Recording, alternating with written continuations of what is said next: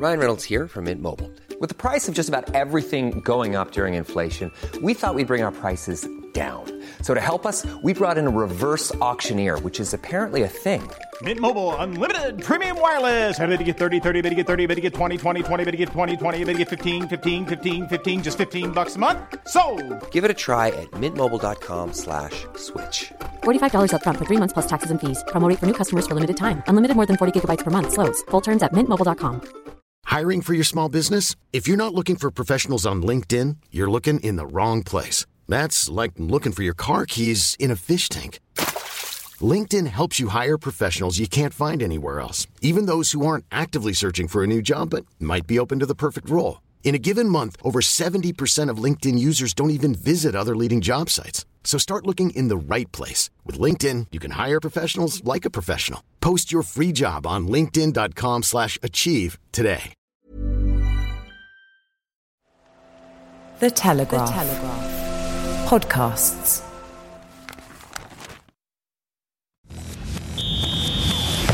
The Telegraph Total Football Podcast, in association with Line Trust, specialist fund managers.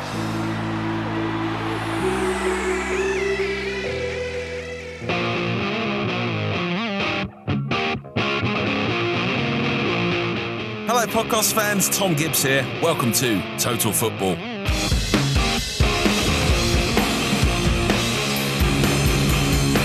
Please remove your hats and give thanks and praise to Rochdale, who gave the fifth round's magic quotient a significant boost with their late equaliser against Spurs.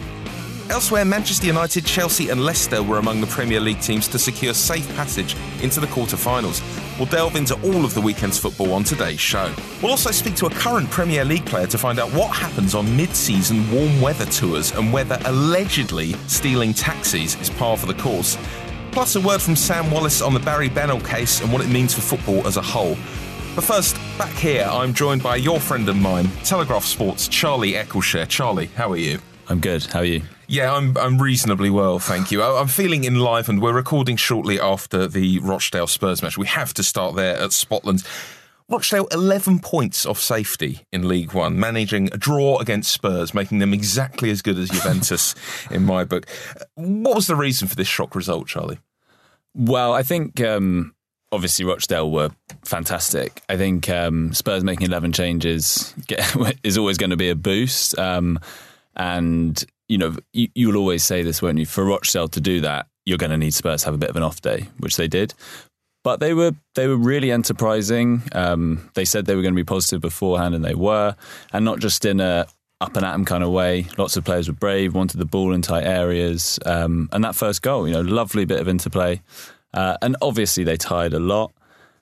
But we were talking about it before. I mean, that equaliser as well. I don't think anyone saw that coming, that last minute. I mean, just completely out of nowhere. But to have the legs to lift themselves again was amazing. Yeah, the game felt absolutely dead, didn't it? Generous of Spurs to keep giving lower league opponents their replays at Wembley. Do you think that will affect their form in the Premier League or the Champions League, having to play another game? It's difficult to say because when they have a deep enough squad that they can make 11 changes, and yes, it didn't work out today, but you would think they would just do that again at Wembley, and it would be a huge surprise if they didn't win there. And it might be good to give some of those fringe players some minutes, as we call it. So I don't think it would affect them hugely, but it is an inconvenience that they could definitely do without. Assuming they do get through that replay, do you think it matters when you're just sneaking through these FA Cup games to your overall chances of winning the competition, or is each game in isolation its own thing, do you think? No. Is there such a thing as cup form? I don't know. I don't think it matters hugely. I think also sometimes you can squeaking through, like in tennis, you'll often the player will lose a match point early on in a tournament and they kind of have this new lease of life. So I don't think Spurs would be affected by having to play a lot of replays or by squeaking through. I think once you get to quarters, semis, it wouldn't make a huge difference. How did you feel about seeing Rochdale had relayed their pitch? I was disappointed. Yeah, although it's funny because that pitch did play into that first goal, their first goal. You know, it was a really nice breakaway move, slick passing that on a bubbly pitch. Really calmly finished as well, wasn't it? Yeah, beautiful. I love that. I love the pass, though, when a pass is so good, it just tells the forward exactly what to do. It was just so obvious. It's like, yeah, there you go. Put it in the corner. Triangle on the PlayStation controller, wasn't it? Yeah, absolutely. Yeah, you got to feel a little bit for Rochdale's centre-back, I thought, who was drawn towards Sissoko for Spurs' first goal, when he probably should have been sticking on Mora, who scored. That horrible feeling when you've made a mistake against a much better player than you. We've all been there, haven't we? Happens to me most weeks. Yeah, quite. What did you make of Mora's performance today? It didn't look especially amazing to me, but took his goal very well. Do you think he'll be a successful signing for Spurs? I've always been really impressed with him. I think he's really dangerous. He's really direct.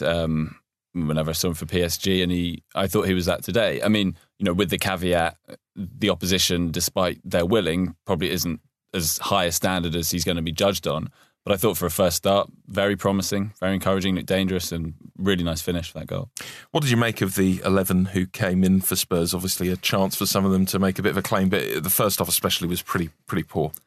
Yeah, my brother has a neat thought on this, I think, with fringe players. It's like, it's great until you actually have to use them. And so you'll often hear, like, Spurs are winning, and they've got, you know, Sissoko to come in. They've got Llorente. They've got Son to come in. And then you play these guys like, yeah, they're actually a lot worse than their first choice players. Not Sonny. Surely you're not having a go at Sonny. No, Sonny's great. But again, he may be someone who fits into that system really well with those players around, with your Kanes and Ali's there. Maybe it was asking a bit too much of him to kind of carry a team as he had to today. But it was surprising because you looked at the team on paper beforehand and you thought that's still a really good 11. You know, wow, Spurs have some real depth. But they did it against Newport as well, didn't they? That lots of players came in and didn't really... I mean, none of those guys are going to be giving Pochettino a headache for, say, the Juve second leg. Do you think that sort of settled starting 11 thing is a really big deal in football? Yeah, but it is harder and harder to do because you have so many big games. I mean, Tottenham have done that really, really well. Well, what they've done, they've had a kind of 12, 13 core, and that's kind of the ideal. I mean, Chelsea could do it last year, and it was, I mean, that showed the value if you can do it, but they weren't in Europe. The hard thing is then you get into Europe, and we've seen with them this season, they haven't been able to do it, and it is really, really difficult. I mean, obviously it's best to know your best 11 for when that's available, but yeah, just really happy. Do you think managers still think like that? It always seems like it's a sort of thing which fans talk about a lot. He doesn't know his best 11, and I'm not sure the top managers at least ever really think like that now. Isn't it just this is the 11 that's going to win me this specific game? Well, the best manager, certainly in my lifetime, Sir Alex Ferguson, famously would plan weeks and weeks ahead. So it wouldn't be he had a best 11. Exactly as you say, it would be for this game away. You know, for Nicky Butt used to laugh because it would always be a sort of scrappy away game. Be like, Nicky, I really need you. It'd be like, yeah. But so I'm sure that there is a truth in that with managers now. And Poch has done that as well. He's made slightly surprising changes. He gave Harry Winks the nod against Real Madrid in that away game. Played Llorente then that no one expected. Quite. Well, Spurs live to fight another day against the mighty Rochdale. We will move on to Huddersfield 0, Manchester United 2. With great regret, Charlie, I'm afraid we are going to have to discuss VAR. Juan Mata's goal ruled out, was offside marginally, we think. Was this, though, a clear and obvious error, which is supposed to be the deciding factor about whether VAR is used or not? No, it wasn't. I mean, it was clearly very close. You just think for VAR, I mean, they did get the correct decision ultimately, but I mean, the PR for that, I mean, they're putting up this picture with wiggly lines that have been drawn by a 3-year-old, and we're meant to be told that's definitive. Then we're told, and Hawkeye tweeted this, who do the technology, saying, the wrong image was shared. They were, like, rest assured that's not what the referees were looking at when they made the decision. But it's just one thing after another. I mean, even when they're getting decisions correct, like they did yesterday, people are still up in arms about it. David Wagner said it took the emotion out of the game. It's not been a great couple of months for it. I think what I would say with it is that clearly some sports lend themselves really well. Tennis is one where it's completely objective. It's a stop-start sport anyway, so it's perfect. Football, it's limited as well, isn't it? Tennis, like there's fewer things that can happen in a tennis match. Oh, there's literally it's one thing: is the ball in or out? It's like if the only big decision in football is the ball over the line. if that was it for football controversy, then VAR would be amazing and it is great for that. We've seen that technology is fantastic, but it's so complicated. I mean, offsides are actually the more objective of some of these decisions, and even that there was still a big debate. I mean, if you think, because when it's most difficult, a penalty call that a ref might give, but then even seeing the same footage as the VAR person, they would give a different decision. So it's kind of like, well, you're just moving that to another referee's judgment, which doesn't seem that helpful. The thing I find really strange about it is football now, especially the Premier League, credit to the Premier League, is broadly very well organised. The messaging is very consistent, is very professional. Things arrived fully formed, completely working. This whole thing, by contrast, feels completely botched. It feels like it's come in a year too early, frankly. Who are we putting this at the door of? Yeah, it is weird, and I do think the communications have been really bad about it. Fans just don't seem to really know what was going on. I mean, yesterday, the actual referee did the kind of video, the TV symbol, only once the decision had been made. He didn't do it as if to say, I'm going upstairs or whatever it is. So it seems like there's a real lack of cohesion throughout. And it's hard to know whether the refs have been properly briefed and are just not listening to instructions, or whether they don't really understand it. But it's a real disconnect. And yeah, I think fans are just bewildered by it. The whole discourse around it as well doesn't seem to be helping. It was the thing trotted out on Match of the Day was about the naked eye and it not looking offside to the naked eye. But that's not the point, is it? Yeah. Because it either is offside or it's not. Yeah. It's a fairly binary thing, isn't it? Shall we stop talking about VAR, Charlie, and move on to Paul Pogba? I saw the tweet from Pogba after the game, out of context, when he said, "Gutted I won't be at Huddersfield, but I need to get better." I thought he was saying I need to get better at football, which would be far more entertaining than him just being ill. It is unusual, the situation of him being ill. United announced it before the game through a tweet. What do we make of all that with Pogba at the moment? Well, I thought it had it read like one of those, can you tweet something like? I mean, it didn't. Can you imagine Pogba using those words? I mean, footballer and not tweeting his own stuff, shocker. But yeah, it was a bit strange. I mean, obviously, if it was just an innocent illness, then the timing couldn't really have been worse, given the context. It's clear there has been issues between them, or a disagreement, and Pogba isn't playing brilliantly at the moment, and it's difficult. There's so much scrutiny on a player who costs that much money, so you can't really. If Mourinho did want to just give him a rest and not play him one game, that's a huge story that Mourinho could probably do without. But it'd be interesting to see if he's recovered on Wednesday. I suspect he will have done. Yeah, of course, playing Sevilla in the week in the Champions League. Do you think there's any chance that Pogba is going to end up like another Kevin De Bruyne, as in Chelsea-era Kevin De Bruyne, or Lukaku Chelsea-era, where Mourinho just can't get the best out of them and they end up leaving under a bit of a cloud? Yeah, that's an interesting thought. It's possible. I mean, I guess Mourinho may go before Pogba does. So not putting much stock in that new contract then? Yeah, I wouldn't put too much importance on that. Yeah, it could be. I mean, and again, I don't think that's necessarily Mourinho being bad. I think it sometimes just doesn't work between a manager and I mean, Pep couldn't get the best out of Zlatan. There was a clash there. That doesn't mean Pep is an idiot or a fraud or isn't a good manager. So it may just be that, yeah, Mourinho, it doesn't quite work out there. I mean, that Sanchez signing does slightly imbalance the squad, and you wonder how much that was up to Mourinho. Managers just don't have as much say as they used to. So you do get these imbalanced squads, and the manager has to make the best of it. Quite. Moving on to actual football that happened in that match. Romelu Lukaku took his goal very well, effectively killed the tie after 7 minutes, really. Still looking a little bit like a flat-track bully, only really thriving for United against the so-called lesser sides. Do we think that's a problem? Can't he just be a bit of a role player for them, potentially? I mean, I know he costs an awful lot of money, but it's not the worst thing in the world to have someone who's going to win these sorts of games, is it? Yeah, exactly. And I think you made the point earlier in the season that last year their problem was drawing 0-0 against the so-called lesser sides, and now they've got someone in Lukaku, which means they're more often than not beating the lesser side. So he certainly does have a value. Sounds alarmingly consistent to be me, Charlie. I'm sure I was saying completely the wrong thing earlier in the season. But also, I mean, there's a clearly it's easier to score against the lesser sides. Everyone knows. I mean, there aren't that many who really raise the game. Jamie Vardy is one. And Lukaku's record is bad, but he is also young, and I don't think this is it for him. I don't think he's never going to score against big teams. It will change for him. And he's on course for 30 or more, so it's a decent season. Fair play. What's your reading of the new weirdly calm Jose Mourinho public persona? It is strange, isn't it? It's like he's sort of tried everything and now he's landed on this. Maybe even he got tired of just like being nasty and horrible the whole time, because by all accounts that isn't him. Everyone who knows him in football says it's very different, that image he projects. I don't know, it might be a realisation that his image with Manchester United isn't great, and it looks like the fans there, I don't know, I don't think they've taken to him in the same way that, say, Chelsea did, where he, some managers and clubs just really fit, and Mourinho and Chelsea, there was such like that us against the world thing, and that was so perfect. Certainly in that first spell when they were new money and everyone else hated them, that worked.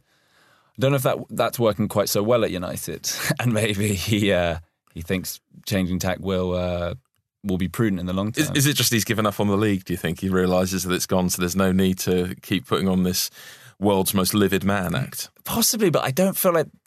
I feel he's so competitive that wouldn't... It's still so strange. Like that Newcastle game was really odd, wasn't it? When they lost and he wasn't being like really horrible and begrudging. He was just quite gracious. And it was unsettling. But maybe that's what he's trying to do. Maybe it's a genius mind games. Distraction technique. Quite possibly. It was West Bromwich Albion 1, Southampton Football Club 2 at the Hawthorns. Do we think Alan Pardew should be worried for his job at this point? Obviously, he's come in fairly recently for Tony Pulis, but there does tend to be one club every season who manages to get through 3 managers in the campaign. Yeah, he should be, but the size of his ego suggests that he might not actually be. Famously referred to himself as the king, allegedly.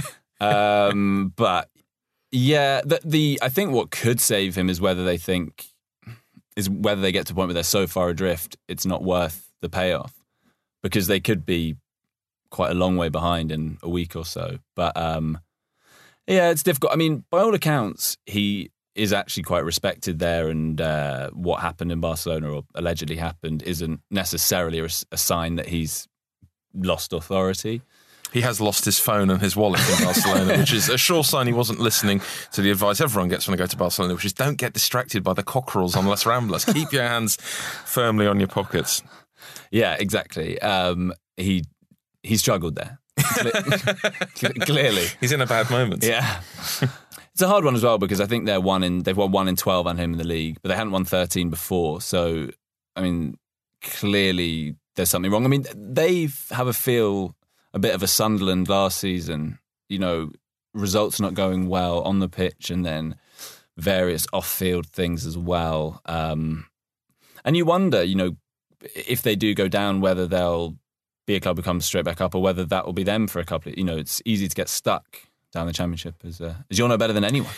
Yeah, all right. Let's not bring QPR into this. We are looking at least dead set for another year in the Championship and not League One, which is small mercies. Easy to be sniffy about cup competitions for teams like Southampton, who, by the common idea, are supposed to want to concentrate on the league. But they took a great away support there yesterday. The fans all seemed delighted. Can this galvanise them a little bit, a win like this? Yeah, it can do. And it could give them confidence for league games. And it's, it's one of these things that teams are often really told off for playing weakened teams and effectively knocking themselves out. But when you look at the last shock team to win the FA Cup, it was Wigan, who got relegated literally 3 days later. And pretty much before then, Middlesbrough in a relegation fight, they got to the final and lost. So it definitely can damage your league prospects as well. But it sort of did for Southampton last year, didn't it? Albeit the League Cup, not the FA Cup. Yeah, well, yeah, exactly. That was basically, it felt like their season was done kind of after that. But for the individual players, I think, who played well yesterday, that will lift them. That will give them confidence. It's interesting. I wonder how much that manager really deep down did want to win that game. But now they're through. They should go for it. Friday night was Chelsea 4, Hull 0. Another game killed very quickly. Willian after 2 minutes. But apparently Willian not good enough for Brazil's starting 11 for the World Cup, which was unusually announced by their manager earlier in the week. He's some player, though, on form, Willian. It probably should strike fear into any non-Brazilian's heart that he's not getting into their starting 11 for the World Cup.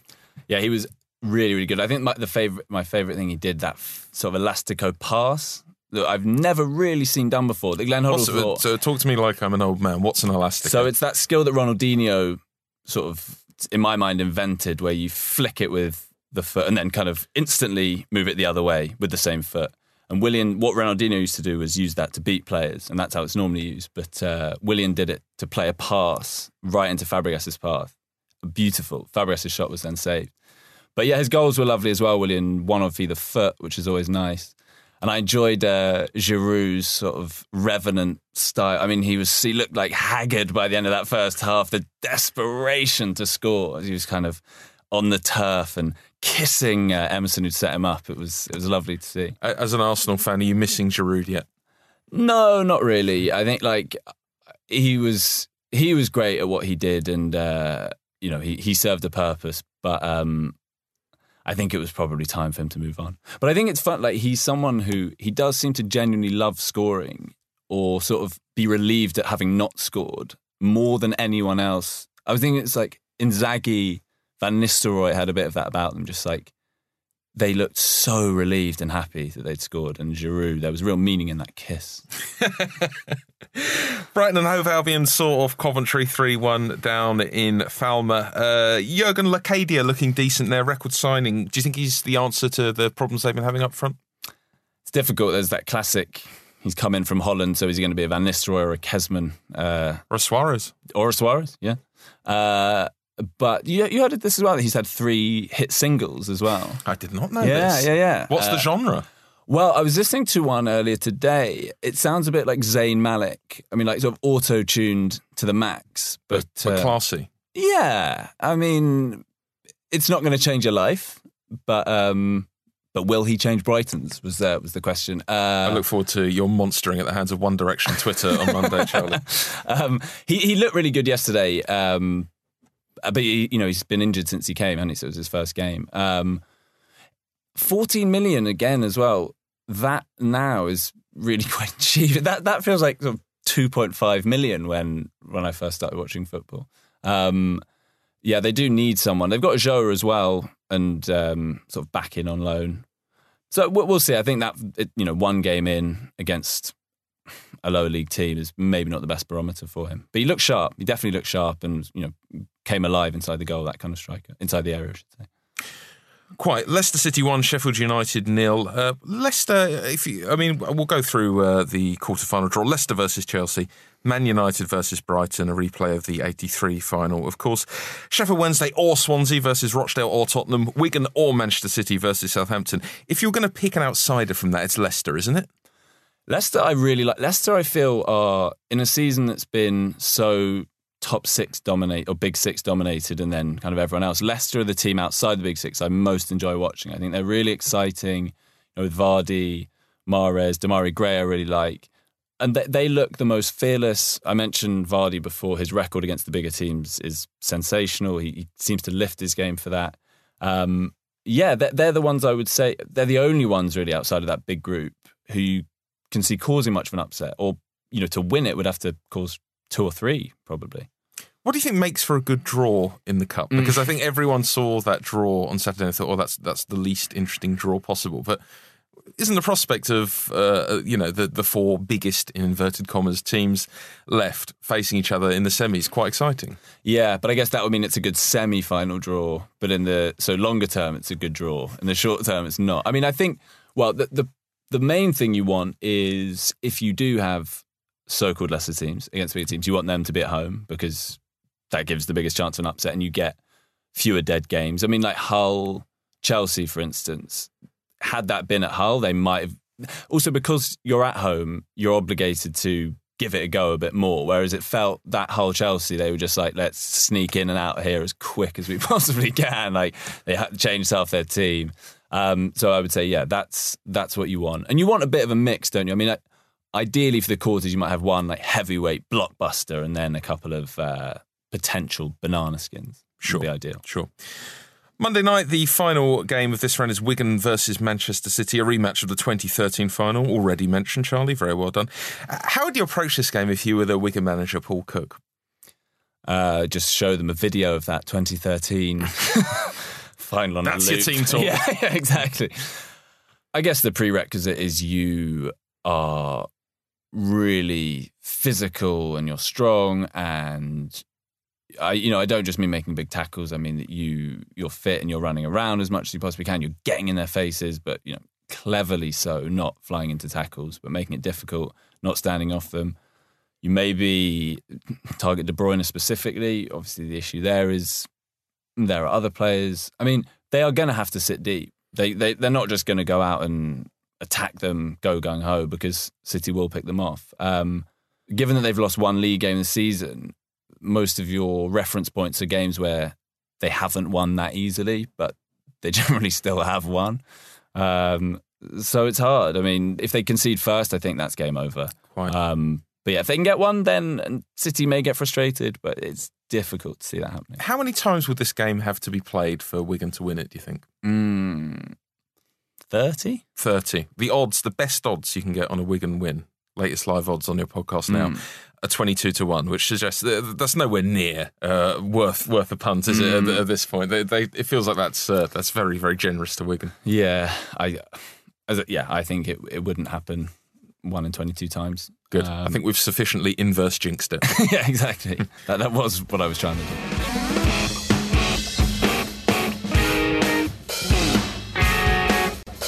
West Bromwich Albion have just returned from a fairly eventful trip to Barcelona on a mid-season warm-weather training tour.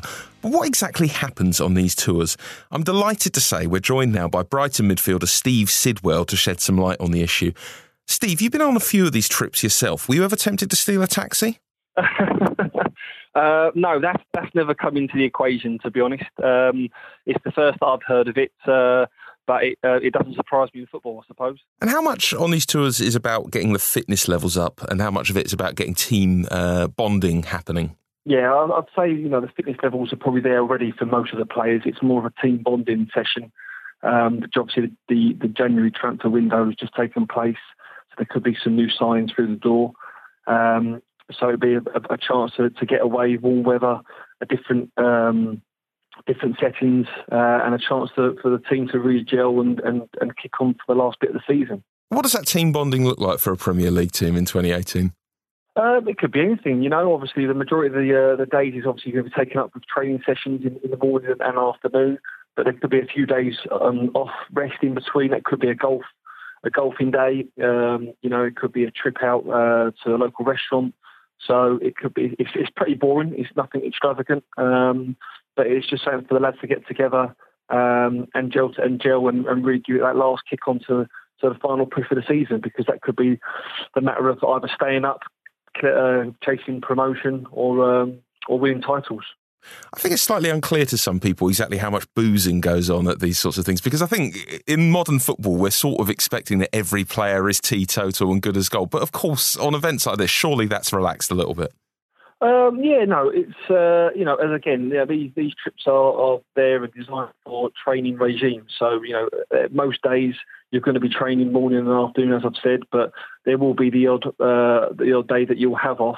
But there normally is a strict alcohol ban, curfews as we've seen, and it's down to the professionals really to stick to that.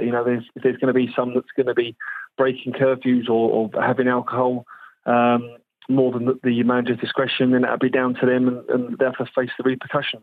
Is that ever dealt with internally by teammates, or would that always be something that the manager has to officiate on? Yeah, of course it would be down to the manager. Every trip that I've ever been on, the manager's had a close eye on all the lads and kept on where they are probably at all times. More often than not, you're in your own resort, so you can't obviously go out the resort. So, listen, I've been on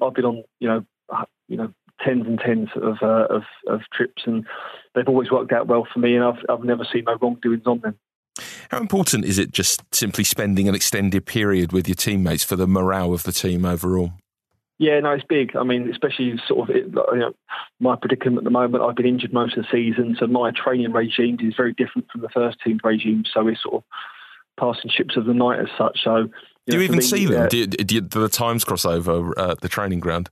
Yeah, exactly. I mean, it would literally be just passing through by the corridor, or just literally walking through the gym and seeing them. You don't really see them as much as obviously you are when you are training day in, day out with them. So trips like this that come along where everyone goes on, it's nice to gel and everyone get together and stick together. Why does that make for a better football team, though? Just simply spending time with the people around you and getting to know them. I think it's sometimes slightly unclear about exactly how that makes the team play football better. I think it just happens in all walks of life, doesn't it? I think you look at most businesses out there; they all have sort of off-site days where, obviously, not going away, obviously abroad, or they might just have the odd day out where they sort of just reconfigure outside of their own settings, really. And it's just another case of putting everyone in that right direction, looking forward to reaching goals and targets that they've set. And giving it a final push to really achieve something at the end of the season. Have you ever heard of a tour that's done the opposite, where there've been sort of fallings out and the team has come back unhappier than when it left? Yeah, no. The ones that I've always been on has worked very well. I mean, last year we went to Valencia about this time. I think it was February or March. And then we obviously come back and really had another kick on and clinched, obviously, a promotion to the Premier League. So 9 times out of 10, they do work well. And as I've said, all my experiences, I've never seen no major wrongdoings. So it's a big positive for me. What about the players' attitudes? Do you look forward to these sorts of trips, or would you rather just have time off at home and see your family a bit more? Yeah, no, I think with this, there was mumblings, wasn't there, around this West Brom one that's happened, that the players didn't want to go on it because of the timings. I found the timing strange, be it with a Monday game and then a Saturday game. But 9 times out of 10, they are put in place where there's a game probably 10 days apart, and it's good to get away, especially somewhere different and somewhere abroad, which is nice warm weather. But yeah, no, some of the lads that you might have, some foreign players that would rather probably go home, see families that they haven't seen for a couple of days. But obviously, it's part and parcel of the job. They can do that at the end of the season when they get the time off. How about you, Steve? How close are you a return for Brighton at the moment? Yeah, fitness is going well. Rehab's going good. I'm 6 weeks now post-op, so I'm hoping to be back out training another 2 weeks' time. So I'm ahead of schedule. It's been frustrating, obviously, for me personally. I'm watching the lads do ever so well this year, so I hope I can get back and play some part of the season. Back in time for the big cup game against Man United. Let's hope so, fingers crossed. Good stuff. Thanks very much for joining us, Steve. OK, thank you. The Telegraph Total Football Podcast in association with Lion Trust. Specialist investors who help you head towards your financial goals. Independent thinkers who have the courage of their convictions to make investment decisions. Remember, investments can fall as well as rise. Our chief football writer Sam Wallace wrote about the Barry Bennell case in his Sunday Telegraph column this week. Sam, your piece begins by noting that historic sexual abuse runs through every echelon of English football. Does this mean we're going to be hearing about Bennell and similar cases for some time? Well, I think on Bennell, The Guardian reported on Saturday that although there are 86 further accusers, that there's not been a decision yet about whether those cases are actually going to go to court. I think the CPS decide whether that's in the public interest. They try them in batches of 12, as they did with the case with the 50 charges which he was found guilty of last week. So I think it would be fair to say that it doesn't look like every single one of Bennell's victims is going to have their day in court, which is probably painful for them, but that's the way the justice system works. And as you say, what I focused on in my column was what happens when the accused are dead, which is the case, obviously at Chelsea with Eddie Heath, and also at Blackpool with Frank Roper, and QPR with Christopher Gieler. So my point was that I think clubs have a moral obligation. Obviously, there can be no criminal case because the accused is dead, but there are the likelihood of civil cases, and we're starting to hear more now from lawyers who are representing the victims, and they feel that because there is what they call similar fact evidence, where the same people over spans of quite a long time are making the same kind of accusations, then there's a very good case that what they're saying is correct. Operation Hydrant is the name for the police investigation into historical sexual abuse. Shocking numbers associated with that. 839 victims, 294 suspects across 334 clubs. What's the status of that investigation, Sam, and who's in charge of that? I believe it's a multi-force investigation. So depending on the club, where, as you said, which could be at any level, depending on where that club is located, then the force under the sort of geographical jurisdiction, they take care of it. But yeah, Hydrant is the one that kind of coordinates all the different forces investigations, and that's why we get those national statistics from them. And what do you know about what the clubs are doing at the moment, Sam? Are they cooperating with all of this and doing everything they can to help? Well, that's an interesting question, because as with everything in football, all clubs are doing things different ways. I mean, we've heard a lot about Burnell's connection with Crewe, and I certainly read over the course of last week that no one's even sure whether Crewe have an internal inquiry. They've said that they are going to do one, but no one's really sure if that's even started. I think Crewe have said that they were waiting for the legal authority to go ahead once the sort of CPS and the police had finished.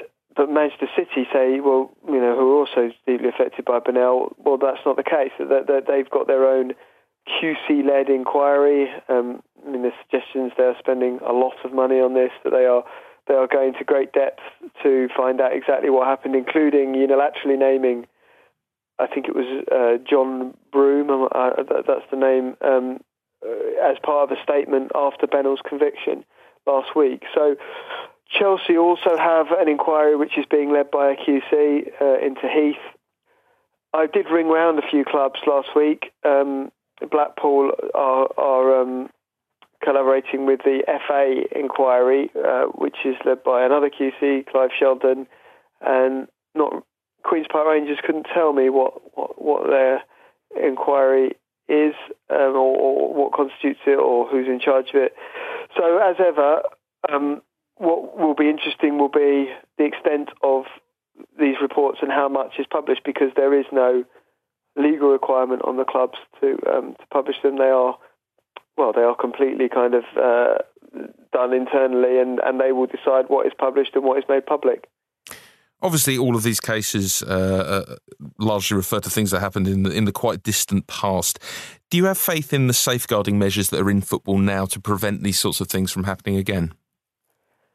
I can only go on what I'm told, and you only need to look at the list of staff at any Category A academy. Sorry, that's Category 1 academies and Category 2 as well. It's the Premier League and top of the Championship, to see that there's a full-time safeguarding officer. I don't want to be the person that says it can never happen again, but I think we're working in a very different landscape. I mean, even before the extent of the crimes of Burnell were known, I think we were already in a different era, and I don't think that I don't think, having read that any parent or any club would ever make any assumptions or take anything as given again. It's interesting that the FA Sheldon inquiry, that runs the time frame that is looking at is 1970 until 2005, and that is on the basis that they believe that safeguarding regulations or guidance become so robust by 2005 that they don't feel that there is any stones that need lifting after that. Again, maybe that's wishful thinking. I don't know, but certainly it would be much more difficult for a Burnell to do the kind of unspeakable things that he did in the current day. Let's hope so. Sam, thank you very much for joining us. Thank you. Time for your hero of the week, and it's an easy victory this week for Brighton and Hove Albion defender Connor Goldson. Connor scored his side's second goal against Coventry, his first for the club since returning from heart surgery to correct an enlarged aorta, a condition which could have killed him if he'd carried on playing. He told Brighton's official website, "I'm not a person to moan. I'm lucky because I was 24 when I was diagnosed. I had the treatment and I'm fortunate that I was able to play again." Top work for Connor. But Charlie, what's your favourite ever footballing comeback? So maybe not quite on that scale, but mine is Ronaldo, the original Ronaldo, Brazilian Ronaldo, R9.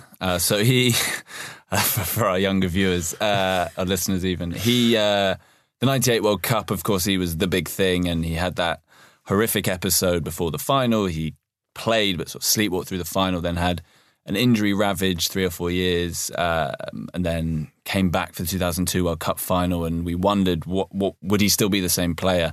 And he was even better, and he scored 8 goals as Brazil won the World Cup, and he got 2 in the final with that really weird shaved head thing. But it felt very redemptive, and for me was one of the great comeback stories. An extremely satisfying outcome. That's your lot for Total Football. Please join us again this time next week in your digital media device in time for your Monday morning commute. Don't forget to subscribe and endorse us on iTunes with a 5-star review. Every star fills my heart with exactly 1 gram of joy. Contact me on Twitter if you would like. It's @Tom with an H Gibbs. Buy the music of the superb band behind our theme tune at mergerecords.com. Search for Polvo. Thanks to Abby Patterson on the buttons, and thanks to you for your company. I'll talk to you again soon.